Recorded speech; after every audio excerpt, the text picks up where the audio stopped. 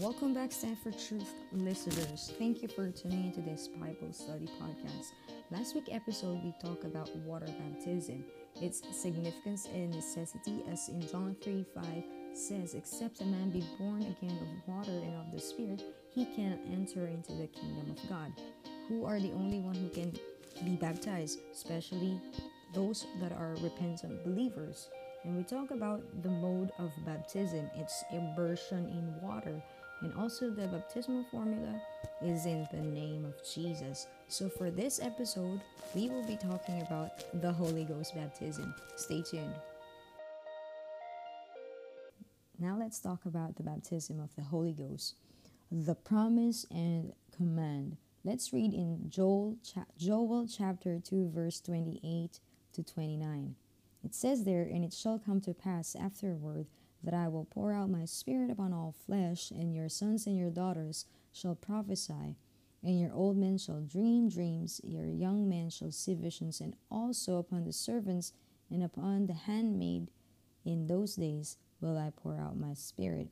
Amen. This has been prophesied, and it happened. It did happen, and it's still happening right now. God is pouring out his spirit upon all flesh. So it's not just for a few people, it's for all. Amen. And also in Matthew chapter 3 verse 11, it says, John the Baptist talking in this passage, it says, "I indeed baptize you with water to repentance, but he that comes after me is mightier than I, whose shoes I am not worthy to bear, and he shall baptize you with the Holy Ghost and with fire." Amen. And also in John chapter 20 verse 22, and when he had said this, he breathed on them and says to them, "Receive you the Holy Ghost." This is Jesus talking. Also in Acts chapter 1 verse 4 to 5, it says, "And being assembled together with them, commanded them that they should not depart from Jerusalem, but wait for the promise of the Father, which says, He you have heard of me. For John truly baptized with water, but you shall be baptized with the Holy Ghost not many days from now." It is a promise. Amen. And also in Acts 2:38 to 39 says, "And then Peter said to them, Repent and be baptized every one of you in the name of Jesus Christ for the remission of sins, and you shall receive the gift of the Holy Ghost. For the promise is to you and to your children and to all that are afar off, even as many as the Lord our God shall call." Amen. So it is a command and it is a promise. In Luke chapter 11 verse 13 says, "If you then being evil know how to give good gifts to your children, how much more shall your heavenly Father give the Holy Spirit to them that ask of him." Amen. The Holy Ghost, it's a gift. And those who seek and thirst for the Holy Ghost will be filled, because God will give it to you. If you thirst and you hunger to receive the Holy Ghost, God will give it to you. God will pour out his spirit upon your life, and in you, it will be in you. Amen. And also in Luke 24 verse 49, "And behold, I send the promise of my Father upon you, but tarry ye in the city of Jerusalem until you be endued with the power from on high." Amen. The Holy Ghost is the one that will give us the power to heal in the name of Jesus Christ. We cannot do healing on our own. It is by the Holy Ghost that's in us that is working that kind of miracle to an individual, or to an individual, and it will make them heal. It will cast out any evil spirit in the name of Jesus Christ, because the Spirit of Christ that's in us, when the evil spirit notices it just like it run away, because that spirit knows the Holy Spirit is mightier and stronger than the evil spirit. That's why we can cast out devils in the name of Jesus Christ when you have the Holy Ghost. If you don't have the Holy Ghost, the evil spirit will just mock you. Amen. And also in John 3:5, Jesus said, "Verily, verily, I say to you, except a man be born of water and of the Spirit, he cannot enter into the kingdom of God." It is very essential for us to receive the Holy Ghost baptism.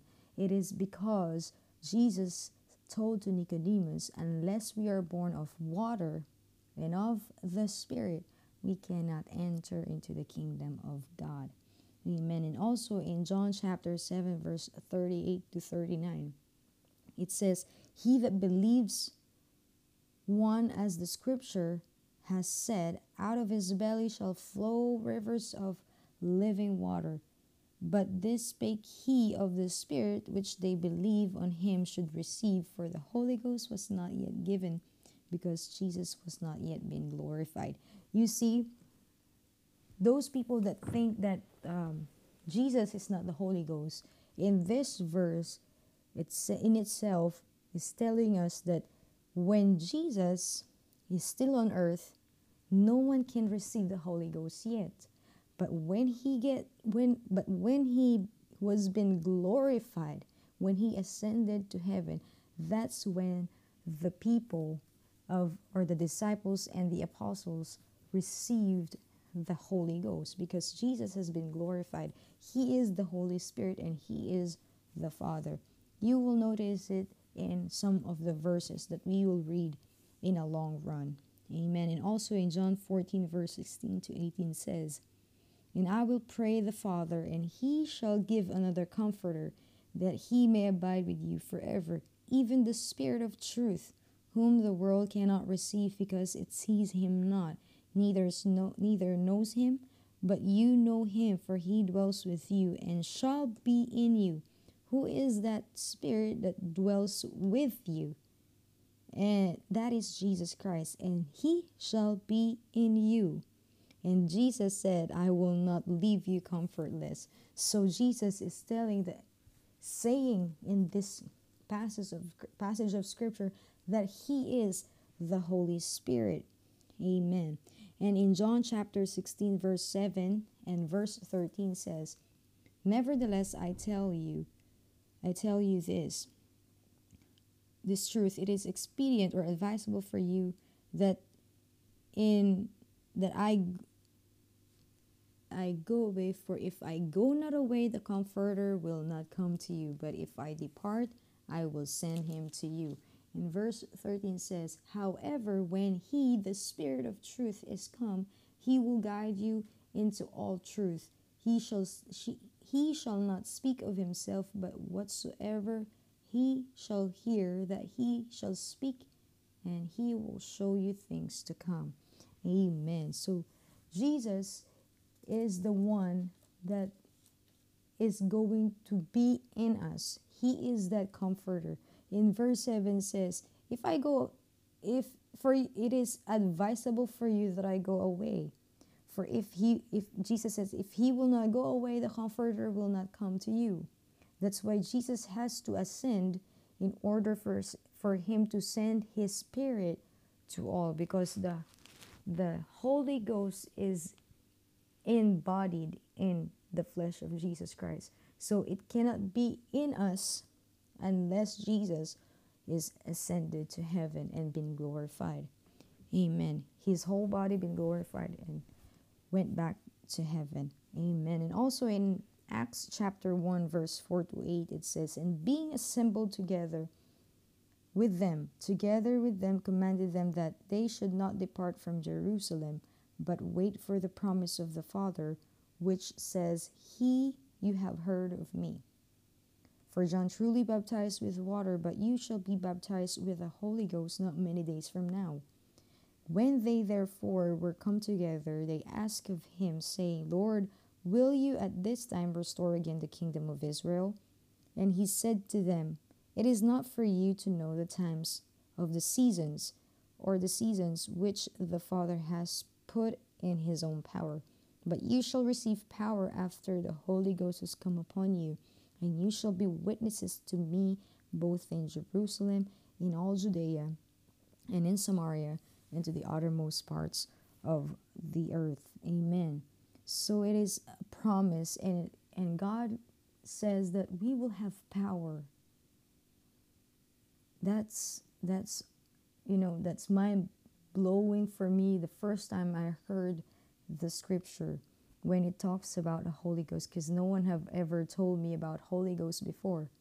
No one has told me that I can receive the Holy Ghost, and nobody give me any detail that I can be as powerful as Jesus Christ was on earth when it comes to receiving the Holy Ghost.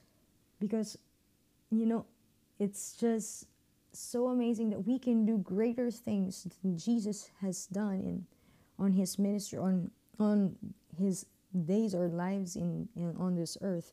And just by receiving or having his spirit in us, that is just amazing. It is a privilege. It is an honor to be a vessel of that kind of power, or that spirit, that Holy Spirit. There is no Holy Spirit than Jesus' Spirit, that is. Amen. Hallelujah. It is very important for us to receive the Holy Ghost, because it's not only the power that we can do miracles and wonders that Jesus has done when he was still here on earth, but it is one of the requirements for us. The second thing about the Holy Ghost baptism is it is an experience for the church who founded on the Pentecost. In Matthew chapter 16 verse 18 says, "Upon this rock I will build my church." Jesus is talking about Peter knowing that he is Lord and God. Amen. And also in Luke chapter 7 verse 28 says, "Among those that are born of women, there is not a greater prophet than John the Baptist, but he that is least in the kingdom of God is greater than he." Amen. And also in Luke chapter 24 verse 47 and 49, "And that repentance and remission of sins should be preached in his name among all nations, beginning at Jerusalem. And behold, I send the promise of the Father upon you, but tarry ye in the city of Jerusalem until ye be endued with power from on high." Amen. This is an experience. Holy Ghost baptism is an experience. That's why we call ourselves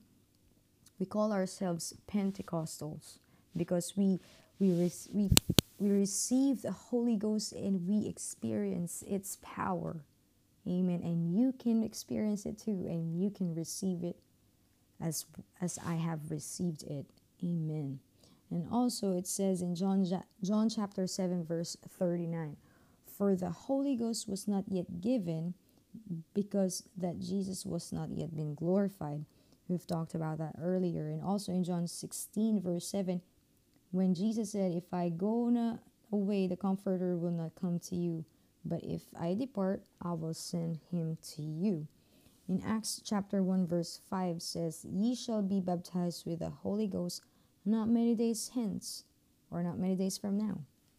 In Galatians chapter 4 verse 4 to 6 it says, "But when the fullness of the time was come, God sent forth his Son, made of a woman, made under the law, to redeem them that were under the law, that we might receive the adoption of sons. And because ye are sons, God hath sent forth the Spirit of his Son into your hearts, crying, Abba, Father." Amen. So once we receive the Holy Ghost, or the Spirit of Jesus Christ, we become his sons and daughters. Hallelujah. We become his adopted children. That's the only thing, or that's the only way that we can say that I am of my Father, my God, my Creator. I am of Jesus once we have his Spirit in us. Amen. Amen. Hallelujah. In Acts chapter 2 verse 1 to 4 it says, "And when the day of Pentecost was fully come, they were all with one accord in one place, and suddenly there came a sound from heaven as of a rushing mighty wind, and it filled all the house where they were sitting. And there appeared to them cloven tongues like as of a fire, and it sat upon each of them, and they were all filled with the Holy Ghost, and began to speak with other tongues as the Spirit gave them the utterance. Amen. Hallelujah. So the evidence that you have received the Holy Ghost is when you speak in tongues. Amen. It's the only the Spirit, only the Holy Ghost will give you that utterance to speak in different tongues. It's not a man-made language. It's also in Hebrews chapter 8 verse 6 to 13. It says here, "But now has he obtained a more excellent ministry, by how much also he is the mediator of a better covenant, which was established upon better promises. For if that first covenant had been faultless, then should no place have been sought for the second." This is talking about the first covenant that God has given to the people in the Old Testament. That's why it's called the Old Testament, and now we are in the New Covenant, the New Testament. And it says in verse 8, "For finding fault with them, he says, Behold, the days come, says the Lord, when I will make a new covenant with the house of Israel and with the house of Judah, not according to the covenant that I made with their fathers in the day when I took them by the hand to lead them out of the land of Egypt, because they continued not in my covenant. I regarded them not, says the Lord. For this is the covenant that I will make with the house of Israel after those days, says the Lord. I will put my laws in their mind and write them in their hearts, and I will be to them a God, and they shall be to me a people. And they shall not teach every man his neighbor and every man his brother, saying, Know the Lord, for all shall know me, for the least to the greatest. For I will be merciful to their unrighteousness and their sins, and their iniquities will I remember no more." And in that he says, a new covenant he has made the first old. Now which decays and waxes old is ready to vanish away. So now the old covenant, or the Old Testament, is done away with when Jesus Christ come, because when he said, "Repent, for the kingdom of heaven is at hand, and you shall be born again of water and of the Spirit, for if you have not, you will not be able to enter into the kingdom of God." And that is the new covenant, the Acts 2:38 plan of salvation. Repent and be baptized, every one of you, for the remission of your sins, and ye shall receive the gift of the Holy Ghost. Amen. And let's also read in Hebrews chapter 9, verse 15 and to verse 17. It says there, "And for this cause, he is the mediator of the New Testament, Jesus is, that by means of death, for the redemption of the transgressions that were under the first testament, they which are called might receive the promise of eternal inheritance. For where a testament is, there must also a necessity to be the death of a testator. For a testament is of force after men are dead, otherwise it is of no strength at all while the testator lives." You know, just like the example of an inheritance, when your parents or your great grandparents have a lot of property and whatever, you will inherit it. And if your grandparents or your parents will put your name as one of the recipient of those inheritance, you will be able only to receive it if the one who is the testator dies. The same thing with Jesus Christ in this passage of scripture. We will not receive the Holy Ghost if Jesus didn't die, because the Spirit remains in himself. And he said, I will not leave you comfortless. I will come back to you. But he needs to go away first in order for him to be in us, because he cannot come into our hearts or into us or in us in a human form. Only through spiritual form that his spirit can be in us. Amen. Hallelujah. So let's also read in chapter 11 verse 39 to 40. It says there, "And this all, having obtained a good report through faith, received not the promise, God having provided some better thing for us, that they without us should not be made perfect." Amen. God has given us the opportunity to know what is important in the plan of salvation. And it says here, "And this all, having obtained a good report through faith, received not the promise." Those having obtained a good report through faith received not the promise, but God having provided some better thing for us. We are the ones who get the great,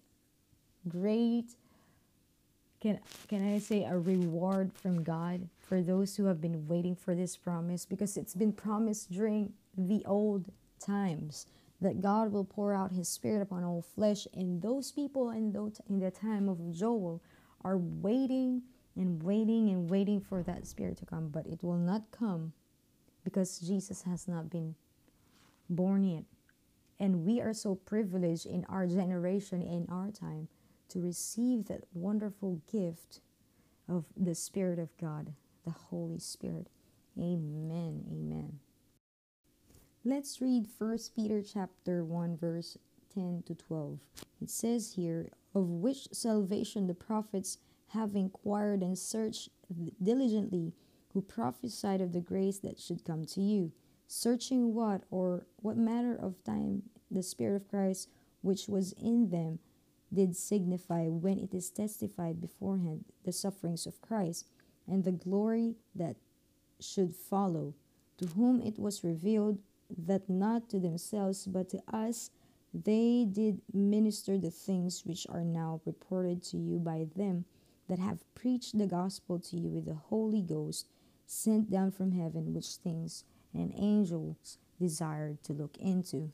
We are so blessed and so privileged that those prophets that had prophesied the outpouring of the Spirit of God, they wanted, they dreamed, or let's say, I believe they're like, I want to have that spirit right now. But they are the one that God uses to deliver this message to us, to this generation, to our generation, that it is our time. It is in our time that we are able to receive the Spirit of Christ. We are still in the Bible prophecy. The revelation has not yet fully come, but we are heading there. So it is time for us to really desire to know who God is and what God's plan in our life. Those that are listening to this podcast, those that we are doing home Bible studies here in our place, there is it's not a coincidence that we are doing all these things, because God wants us to share this all information to you. The Word of God is the only way that can lead us to heaven, and this is the manual how to be saved. That's why we are reading a lot of scriptures. I'm not explaining my own thoughts. I'm just reading what the Bible said. So now we will talk about the significance and necessity of Holy Ghost baptism. As we've read in John 3:5, "Except a man be born of water and of the Spirit, he cannot enter into the kingdom of God." In Acts chapter 1 verse 8, "But ye shall receive power after that the Holy Ghost is come upon you, and ye shall be witnesses unto me." And also in Romans chapter 8 verse 9, "But ye are not in the flesh, but in the Spirit, if so be that the Spirit of God dwell in you. Now if any man have not the Spirit of Christ, he is none of his." So it's very important, if we are truly saying that we are Christians and we are sons and daughters of Christ, we must have his Spirit in us in order for us to be called his. Because in this scripture says, in Romans 8:9, if you have not the Spirit of Christ, you are none of His. In Romans 14:17 says, for the kingdom of God is righteousness and peace and joy in the Holy Ghost. So once we have the Holy Ghost, we are in peace. We have joy in our hearts. Even if situations are falling apart, we still have that joy in our heart. And we have more righteousness. There's no good in any of us in this world. Only God is good. But when He's in us, He gave us that righteousness. He's teaching us how to be righteous. His righteous characteristics is being implanted in our hearts once we receive the Holy Ghost. In 1 Corinthians chapter 6 verse 11 says, but ye are washed, but ye are sanctified, but ye are justified in the name of the Lord Jesus and by the Spirit of God.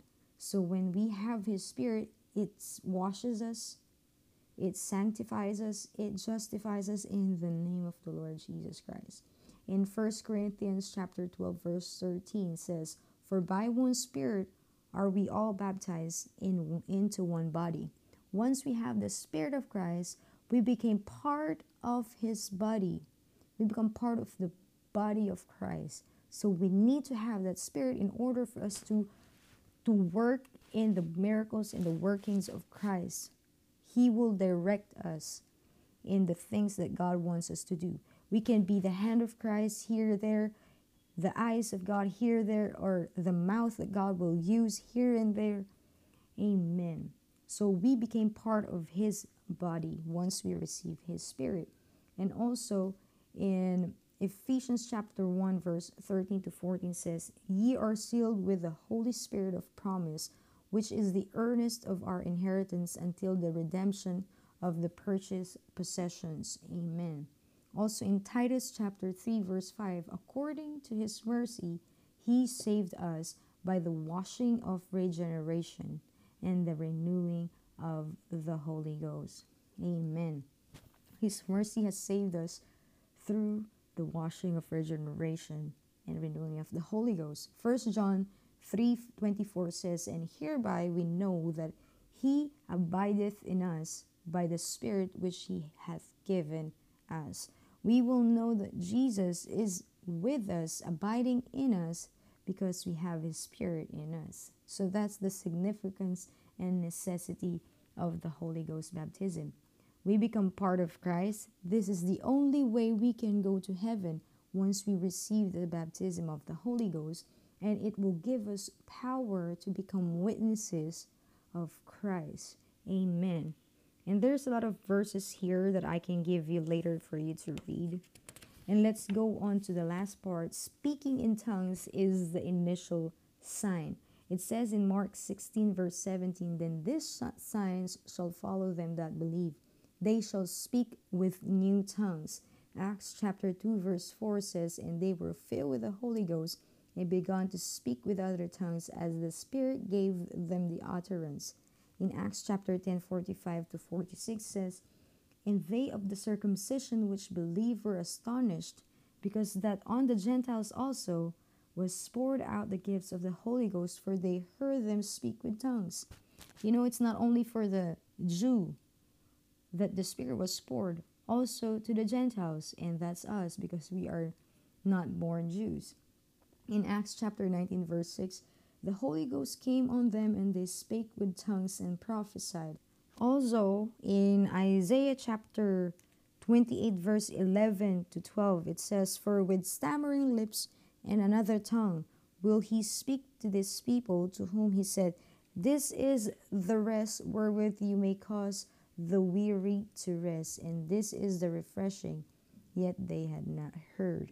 This is from the Old Testament. God gave the prophecy to prophet Isaiah that how to receive, or what is the initial evidence that you have received the Holy Ghost. It's when you have that stammering lips and you speak in a new language. Amen. Amen. So here are some verses that you can read for yourself regarding the baptism of the Holy Ghost that you may study. John chapter 3 verse 1 to 8. You can write them down. Acts chapter 1 verse 4 to 8. Acts chapter 2 verse 1 to 4. Acts chapter 2 verse 37 to 39. Acts 3:19. Acts 8 chapter 8 verse 15 to 17. Acts chapter 9 verse 17. Acts chapter 10 verse 44 to 47, Acts 11:15 to 18, Acts 19:1 to 6, Romans chapter 8 1 to 16 and verse 23 to 27, 1 Corinthians chapter 12 verse 3, and Ephesians chapter 3 verse 16 and 17.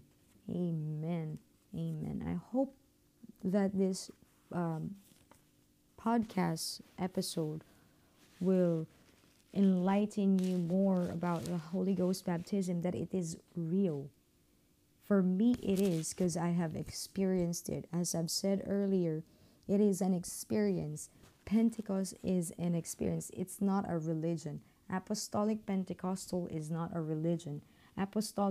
We are apostolic in teaching, in doctrine, and Pentecostal in experience. So there is no religion here. It's only a relationship with Christ. We are building our relationship with Christ, because if we are talking about religion, we are just being part of a organization. But for us, we are talking about how to be part of the body of Christ. And this is the only way that we can understand the things of God more deeper and more closer when we talk and search the scripture itself, because it is the one that will make us closer to our Creator, our Father, who is Jesus Christ. Hallelujah. I hope and pray that this podcast have blessed you as it has blessed me while doing this recording. And I hope and pray that there's more souls out there somewhere that is needing the truth, that God is leading to this podcast, that will hear this and will be encouraged to know Christ more, that their life will be changed as it changed my life. Hallelujah. God bless you all, and I hope you will have a blessed weekend in the mighty name of Jesus Christ. Amen.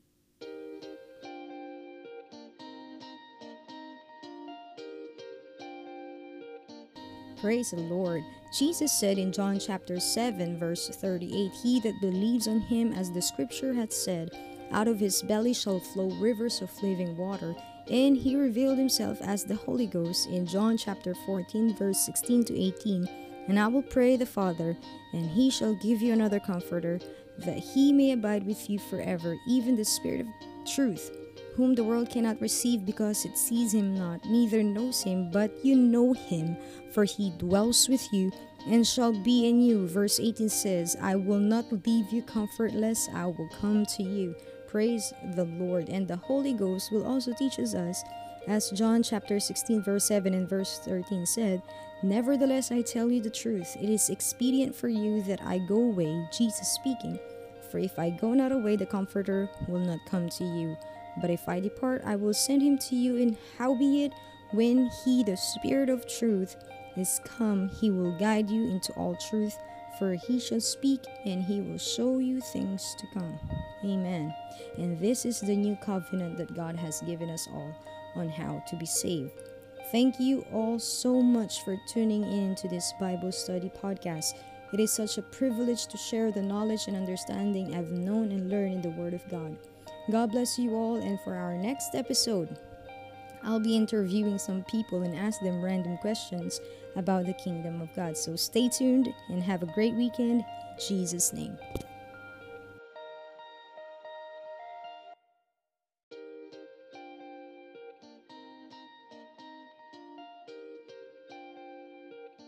Welcome back, Stand for Truth listeners, to this Bible study podcast.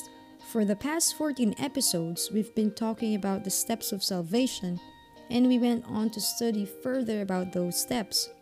And once we follow God's words of direction in our lives to be saved and obeyed all biblical truths, the question arises, now what?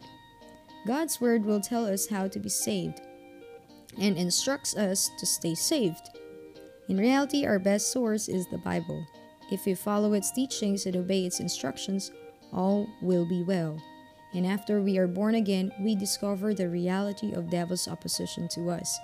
We now have an enemy of our souls who will tempt us, test us, and try us through every devious ways possible.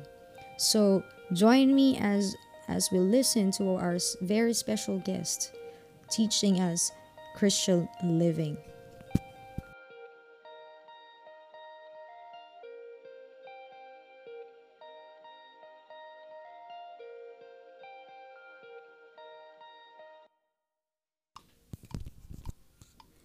So let me introduce to you a very dear friend of mine, my mentor, my role model, and my pastor's wife, Sister Pamela Shepherd. Welcome to Stand for Truth. Thank you. It's a pleasure to be on here.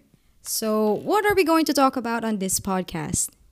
Well, I want to talk about Christian living. And when you have repented of your sins, you've been filled with the Holy Ghost and been baptized in Jesus' name, then there is other steps we must take that a lot of people think, well, I'm saved and I'm good, but you have just started the race into your Christian walk with God. So we're going to be talking about different steps and different principles to live by that we must take in order to have a mature Christian growth. Amen. Let's talk about it. I'm ready. So what do we do first? After doing all those steps, the 7 steps of salvation that we talked about in the previous episodes. So, what's next? Well, I look at the life of Jesus, and in Matthew chapter 3, Jesus was being baptized at the end of Matthew chapter 3. Then in Matthew chapter 4, immediately after being baptized, he was taken up to the mountain, into the wilderness, and he was tempted by Satan. So, a lot of times when people get saved or they are born again, then they think, well, everything's going to be great. It's going to be a bed of roses, but there's going to be thorns that they are not aware of that will catch them unaware, and it may discourage their walk with God. And that's where a lot of people either backslide or they just lose faith and they don't continue to grow, and it stunts their growth spiritually. So it's not that easy after doing the 7 steps. So there will be struggles after doing the steps that God has laid out for us. Like for me, when I repented of my sins, got baptized in Jesus' name and received the Holy Ghost, I thought it was easy living for Christ, but actually it's not. And that's what you're going to talk about to us, right? Yes. And when you are born again, then there will be temptations that will come to you. And I've being involved with people here, I've had a lot of people come to me immediately after being born again, and they struggle with the spirit of doubt. And they really doubt that God loves them. They really doubt that their sins are really washed away, or they really doubt that they even had the Holy Ghost. So that's one of the things that they struggle with, as in addition to temptations that come along. So you all listeners there better listen very carefully on these things that Sister Pam is going to teach us, because it will really help us in our walk with Christ. So let Sister Pam teach and let us all listen. Thank you. Well, for one thing, we want to look into a few biblical principles and as a newborn believer. First of all, don't be offended at being called a newborn or a new convert, because there is something precious about that. There's nothing bad about it. We don't expect a newborn to know the things of a mature saint of God. So a lot of things are not expected of them. So it's good not to be offended and not to take that personally when it's really a good thing. Mm-hmm. First of all, we want to stay in the Word of God. When you are born again, I encourage every new convert to read the Bible daily. It's like exercising. You cannot read the Bible 10 hours in one day and then expect to never pick up the Bible and read it again for another month. Mm-hmm.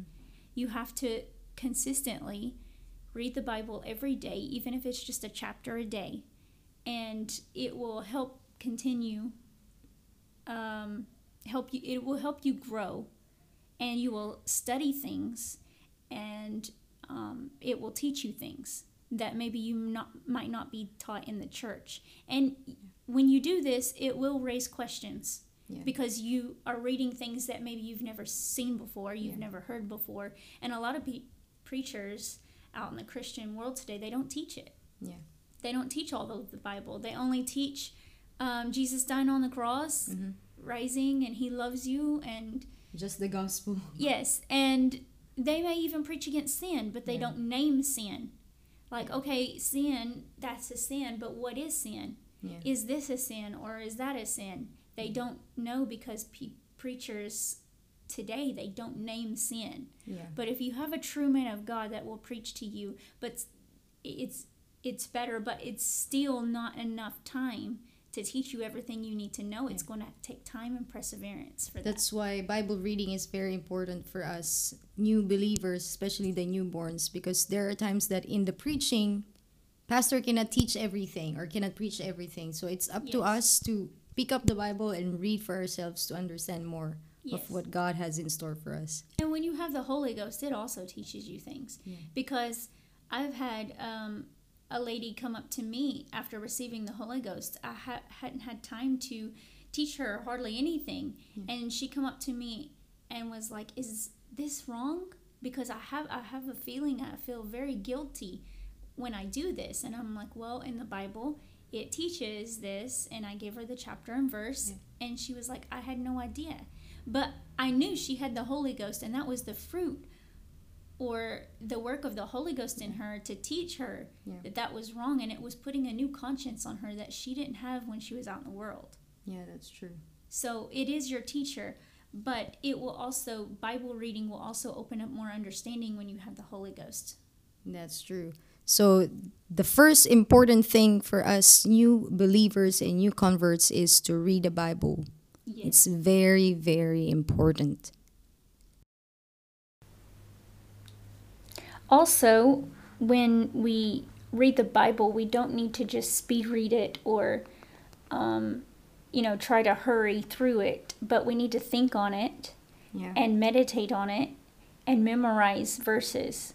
I really recommend memorizing and studying it. Write down your thoughts and just get to know the Word of God, because there may be times where you may have to share your faith, and you won't be able to tell anyone anything because you have not memorized Scripture or found where, or actually know where that verse is found. Mm-hmm. So I think that's also a good idea. So when we do read the Bible, it becomes like part of us. When we meditate, we study and memorize the verses, because sometimes it will come to a point that when we are witnessing, we have to tell them verses that's in the Bible, and the Bible is not with us. Yes. So it must be in our heart. So every time that we read the Bible, we have to get the understanding. We memorize, we meditate, and study on it, so that when the time comes that it's time for us to share, it's easy, like for the new converts. So what else is Pam? What else do we need to do as a new convert? Well, I think this is a no-brainer, so to speak. It's called prayer. Yes. To become a mature Christian, this is a very vital part of our walk with God. In order to be strong, you have to pray. Yes. You cannot make it without praying. And someone quoted before, I think, a quote from Charles Spurgeon, and it said, reading the Bible and prayer is like breathing in and out. Which one's more important? They both are just as important, because you cannot make it one without the other. Yeah. So prayer is also like exercise as well. You must do it every day. Mm-hmm. And when you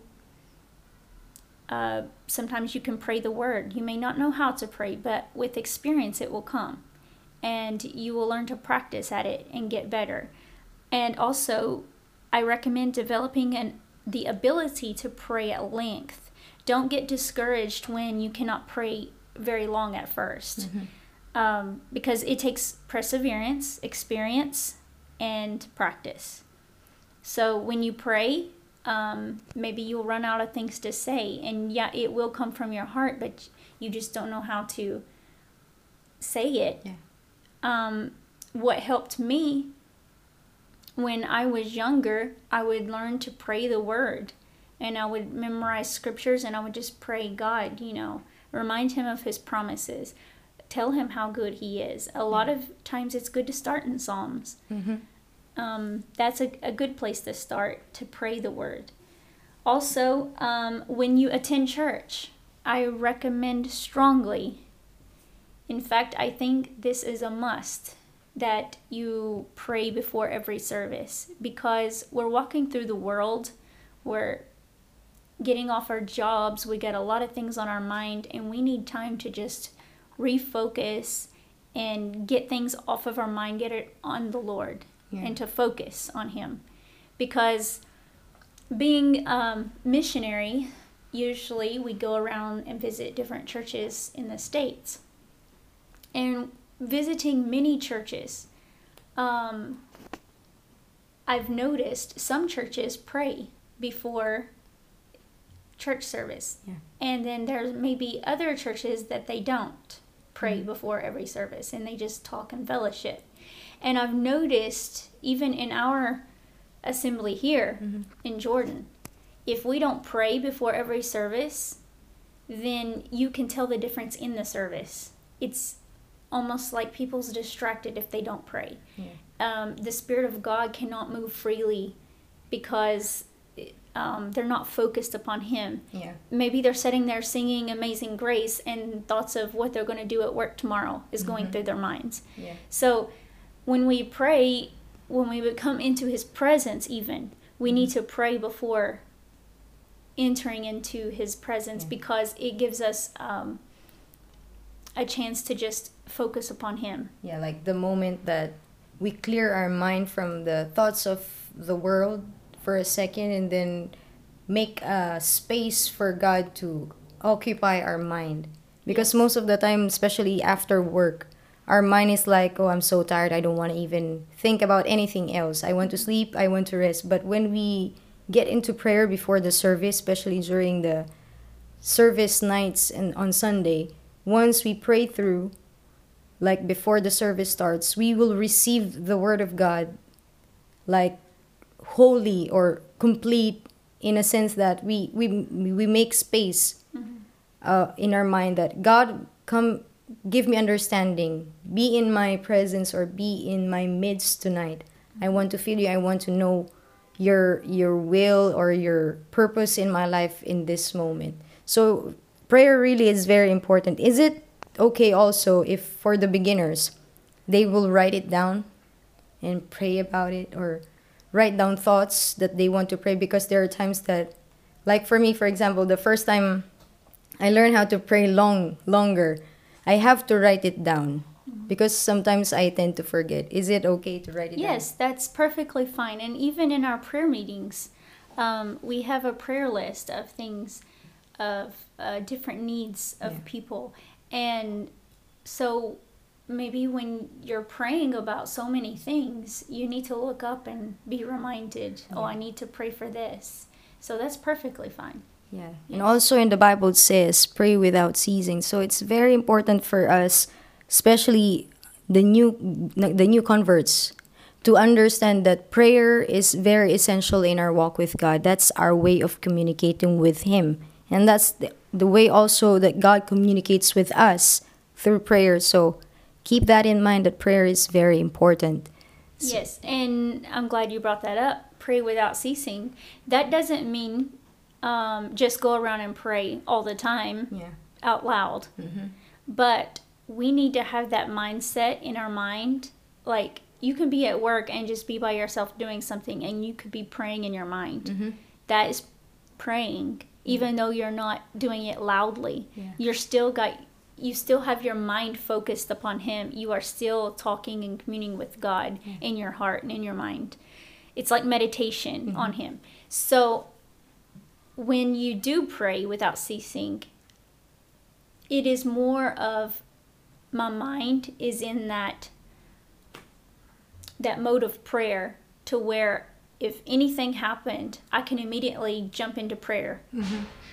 For example, you can almost tell when someone doesn't pray. Yeah.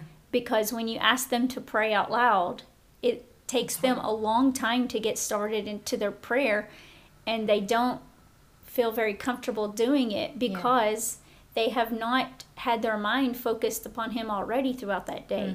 So it's hard for them to just immediately drop everything and focus upon him. Yeah, it's true. If you know what I'm trying to say. Yeah. But when you have been talking with God all day, you've already talked to him. Yes. And somebody can say, will you please just pray for me right now? Yeah. You can drop everything you have and just go immediately into prayer. And you have more of anointing and you know how to get into his presence quicker. Yeah. But people who do not pray, it takes them a while to get everything out of their mind to be able to focus on prayer. That's a good thing. That's a good thing for us to be reminded that communing with God daily and constantly will make us be ready and prepared when someone asks us to pray for someone, especially for those who are Holy Ghost filled. You have the power to help those who need deliverance and healing by prayer. So that's very important. So what else? Well, another principle to live by is fasting. We must fast. I think it's very vital, very important to our walk with God, because if we don't kill this flesh, it will overtake us. We have to kill the flesh. Paul says, I die daily.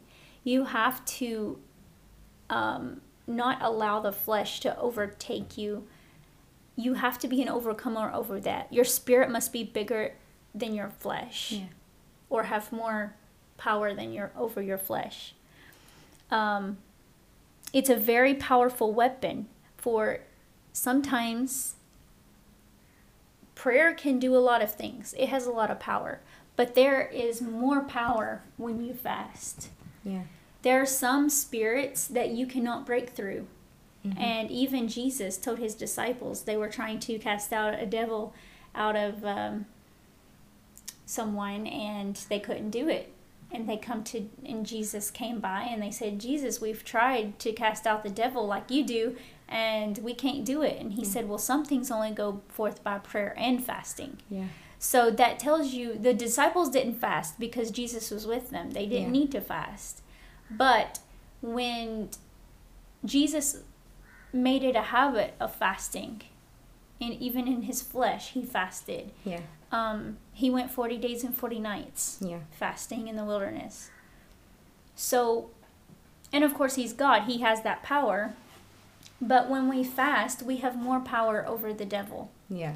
If you are struggling with a temptation or a struggle, you're dealing with something, and if you just can't seem to get over or make a breakthrough in that situation, then I recommend you try fasting, because it will make a difference. So give us a tip for a new beginner who just now started to do fasting. So what they need to do? Well, fasting is simply going without food or water, or just food. Some people drink water to stay hydrated, and that's okay. But you have to commit yourself on a regular basis to have a fast. It is also both healthy and physically, spiritually. It does your body good. It does your spirit good. Yeah. So it's healthy both ways. So I would recommend, if you're not used to fasting, I would recommend try just doing one meal a day. Just fast one meal a day. Like if you normally eat lunch out with your friends or something at work, then maybe skip lunch. Yeah. And don't eat until dinner time. and just go off and pray or have your alone time with God. And if you can, fast 2 meals a day. Yeah. And then gradually you will get the hang of it and you can fast even longer. Yeah. But I would recommend a 24-hour day.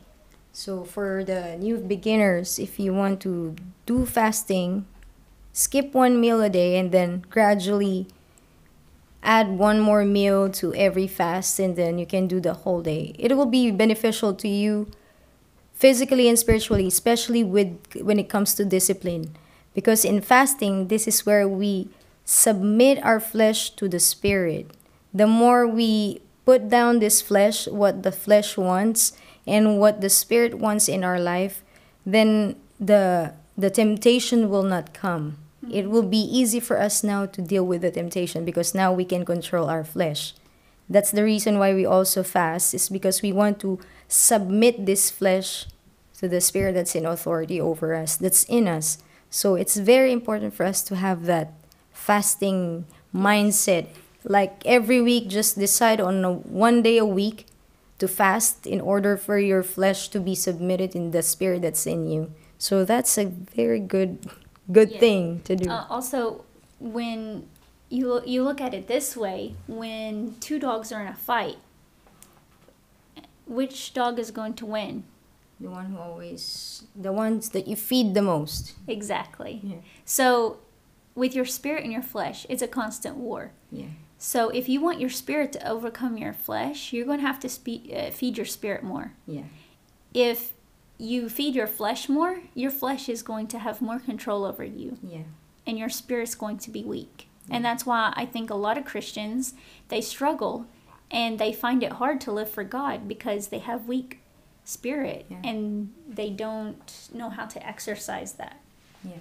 So fasting is one of the exercise that we need to do in order for us to have that spiritual growth in us. Yes. Amen. So what else, Sister Pam? What else do we need to do in order for the new converts to walk with Christ? Well, another thing would be church attendance. Hello. So no one succeeds in living for God when they're unfaithful in church attendance.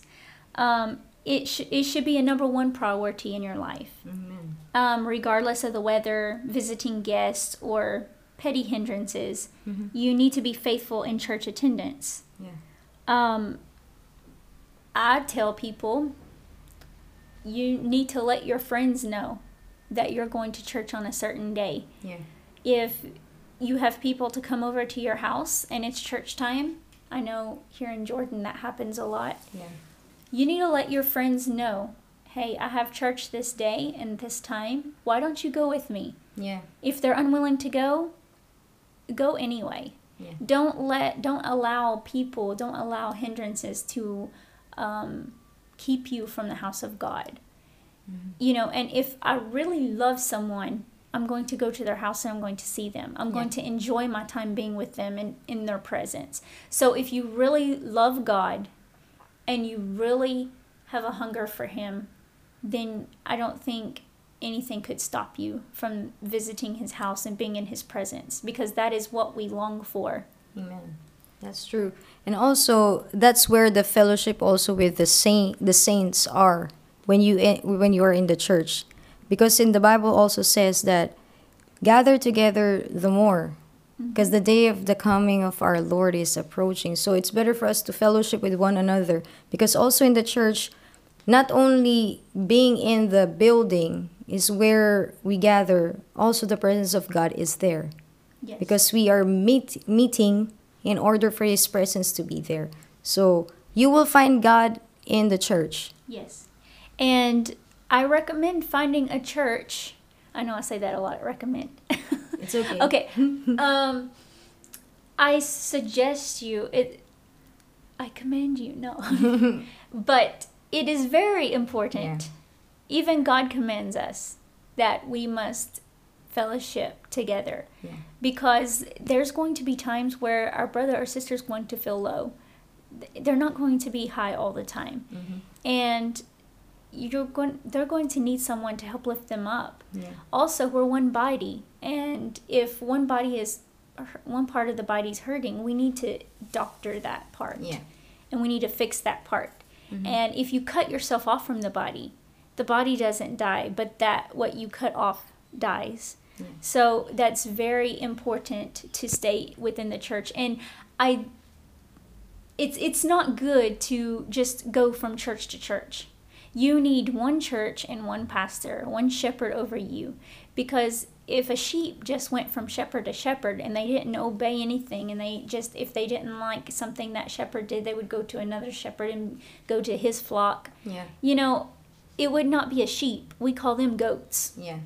You know, Yeah, they just everywhere. they have a strong will, Yeah. and no one can tell them anything, and it's hard to do anything with them because they have a mind of their own. Yeah. And so, if we're really going to be sheep and let Jesus be our shepherd, and to obey the sheep herder, Yeah. the what do you call it, the sheepdog that Yeah. keeps the flock together, Yeah. then, for example, our pastor, you need one man of God in your life Yeah. to be able to advise you, to pray with you, and to really know to help your walk with God. Yeah. You know, also the church is not a building, it's the body of Christ. We are not, we're not just going into the building just to be in attendance. We are there to be part of the body of Christ, to be in his mind. Because once we put the name of Christ, we become his. That's why we become part of his body. We are not in a congregation or a denomination of religious group, but we are part of a relationship with Christ. So being in the church is being in the body of Christ. It's not the building, it's his temple. Yes. And also, when you are with the body of Christ, when you're in the church, you need to get involved. Yeah. Like Pastor always says, if you don't get involved, you'll dissolve. Yeah. So it's very, very, very, very, very important Yes. to stay in the church. Mm-hmm. Don't miss too much church. Yeah. And if you do miss church, be accountable to someone Yeah. so that they can help you, so that temptations, when they come your way, they don't overtake you, and then Yeah. no one knows where you've been, or, Yeah. just stay in contact with, With the people of God. If you're struggling, be open about Yeah. it. Don't sit there and struggle alone. Yeah. Even Paul says, confess your faults one to another. Help strengthen those. Yeah. If you find someone in a fault, those that are spiritual, go and restore. Restore them. That don't mean a lot of new converts going and trying to restore someone. Yeah. Usually they're the ones needing restored because Yeah. they're going to fall down. And Yeah. it's okay. Mess ups happen. Yeah. When a baby's learning to walk, they fall down. Yeah. A lot of times they bump their head, Mm-hmm. even may get a scratch of blood or something. It's sometimes they get messy. Yeah. You got to change their diaper. They make mistakes. Mm-hmm. And so you never see a baby when they fall down, they just cross their arms and pout and say, well, I'm never going to get up and walk again. Yeah. It's just useless. I keep falling down. Yeah. No, they always get back up. Yeah. They're very determined. And Yeah. that's why we need to be, as a physical baby, Yeah.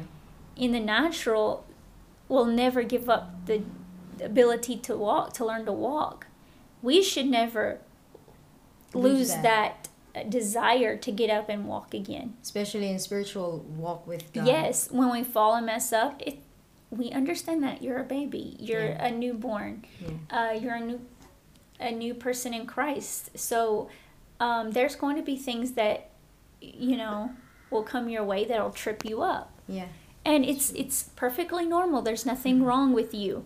Yeah. Some may think, well, it's strange, Yeah. or there's something wrong with me. Yeah. No, It's normal. it's normal. It It's happens to perfect normal. everyone. Yeah, so don't be shy for, just talking or reaching out the people in the church when you feel like you're in doubt.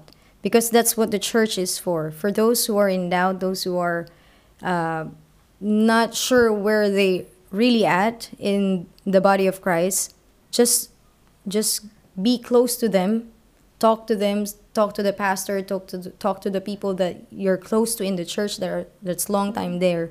and they will help you and they will build you up. Because if you do it by yourself, it's hard for a newborn to take care of themselves. So you need someone to take care of you. So don't feel shy to ask help, ask prayers, because that will help you. Yes, and we need to have the attitude where if we do mess up, where we are not like, well, I've messed up. I can't go to the pastor. I can't talk to him. I can't tell him this. I gotta hide it, or I feel ashamed. Yeah. We should be to the point where if we do mess up, we say, I gotta go run and talk to my pastor. I gotta talk to my mentor. I need some prayer from him right now. You know, that should be our attitude. When we fall, we seek help. Yeah. You know, that's what the teachable spirit is. Yes. Once you messed up, you admit that you messed up and you approach the pastor Yes. to ask for his guidance, because he's the one that God puts in our life to lead us and to guide us. Amen. Yes. And also, when you are a newborn believer in the kingdom and you start attending church, you need to get involved in the worship service. Yeah.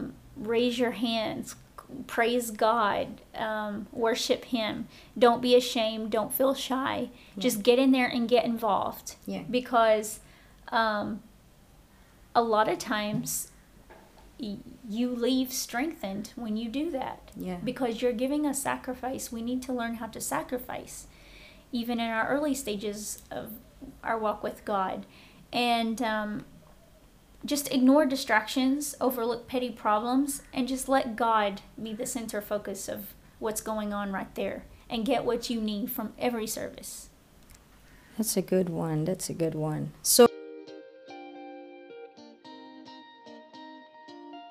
this is the first part of Christian Living episode. And just a recap, what we must do now that we've done every steps to be saved. Remember the last step, we are saved by endurance. It is not how we start the Christian race, but how we end it. Very important thing we must do is what Sis Pam taught was Bible reading.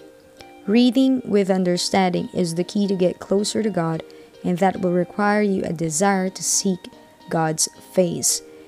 In Psalms chapter 19, verse 7 to 11, the law of the Lord is perfect, converting the soul. The testimony of the Lord is sure, making wise simple. The statutes of the Lord are right, rejoicing the heart. The commandment of the Lord is pure and enlightening the eyes. The fear of the Lord is clean, enduring forever. The judgments of the Lord are true and righteous altogether. More to be desired are they than gold, yea, than much fine gold. Sweeter also than a honey and the honeycomb. Moreover, by them is thy servant warned, and in keeping of them is great reward. Amen. And also in 1 Peter chapter 2, verse 1 to 3 says, Wherefore, laying aside all malice and all guile and hypocrisies and envies and all evil speakings, as newborn babes desire the sincere milk of the word, that ye may grow thereby. If so be ye have tasted that the Lord is gracious.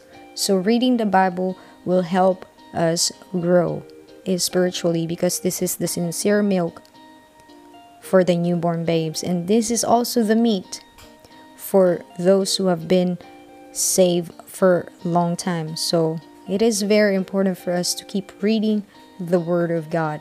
Amen. And also, the prayer is another vital key to be an overcoming Christian, and we need to develop a strong prayer life. Develop a consistent, increasing prayer life for your needs and the needs of others. Prayer is also a two-way communication with God. Through prayer, we put our thoughts into captivity and directs and focuses our mind to God and waiting for His answer and His directions the moment we touch the throne of grace in prayer. It is a very powerful tool in Christian living, and this is the faith enhancer we can say, because the reading of the Word is the food for our soul, and with the help of prayers, another supernatural supplement for our souls. It has given us more strength in the Holy Ghost, and also faith booster, that whatever may come against us, we will not be shaken, we will not be moved, because of that strong prayer life that we have. And as Sis Pam said, you gradually increase your prayer habit from 10 minutes to half an hour to an hour and so on. And as the Word of God says in 1 Thessalonians 5:17, pray without ceasing. In whatever situation or state you are in, keep on praying. You don't have to be praying in a loud voice. You can pray in your thoughts everywhere, anytime of the day. Amen. And also, through prayer, sick will be healed, captives will be set free, walls will fall down, and strongholds will be broken down. In James chapter 5 verse 13 to 8 says, "Is any among you afflicted? Let him pray. Is any merry? Let him sing psalms. Is any sick among you? Let him call for the elders of the church and let them pray over him, anointing him with oil in the name of the Lord. And the prayer of the faith shall save the sick, and the Lord shall raise him up, and if he have committed sins, they shall be forgiven. Confess your faults one to another, and pray one for another, that ye may be healed. The effectual fervent prayer of a righteous man availeth much." Elias was a man subject to like passions as we are, and he prayed earnestly that it might not rain. And it rained not on the earth by the space of 3 years and 6 months. And he prayed again, and the heaven gave rain, and the earth brought forth her fruit. Amen. So prayer is very essential and very important as to reading the Bible, because with these two combination, our faith will not be shaken. The truth will set you free through the reading of the word, and also by the help of prayer, it gives us direction, and it shows us that the will of God, it is the will of God for us to commune with Him.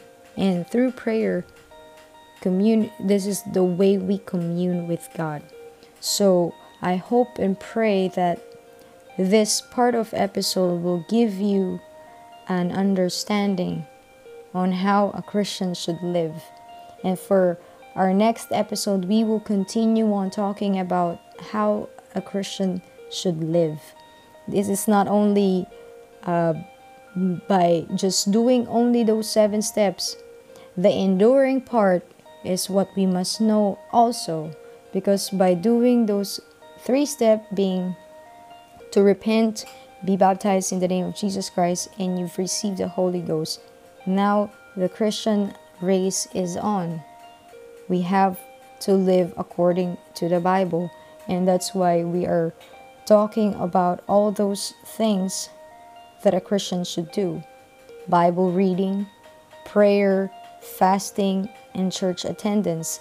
And for our next episode, you will hear more of the good stuff that a Christian like you and I need to do in order to be in the kingdom of God, to be in line in the will of God, for us to enter into His kingdom, because narrow is the way that leadeth to the kingdom of God. Amen. So I hope and pray that you will all be blessed this coming weekend, and God bless you.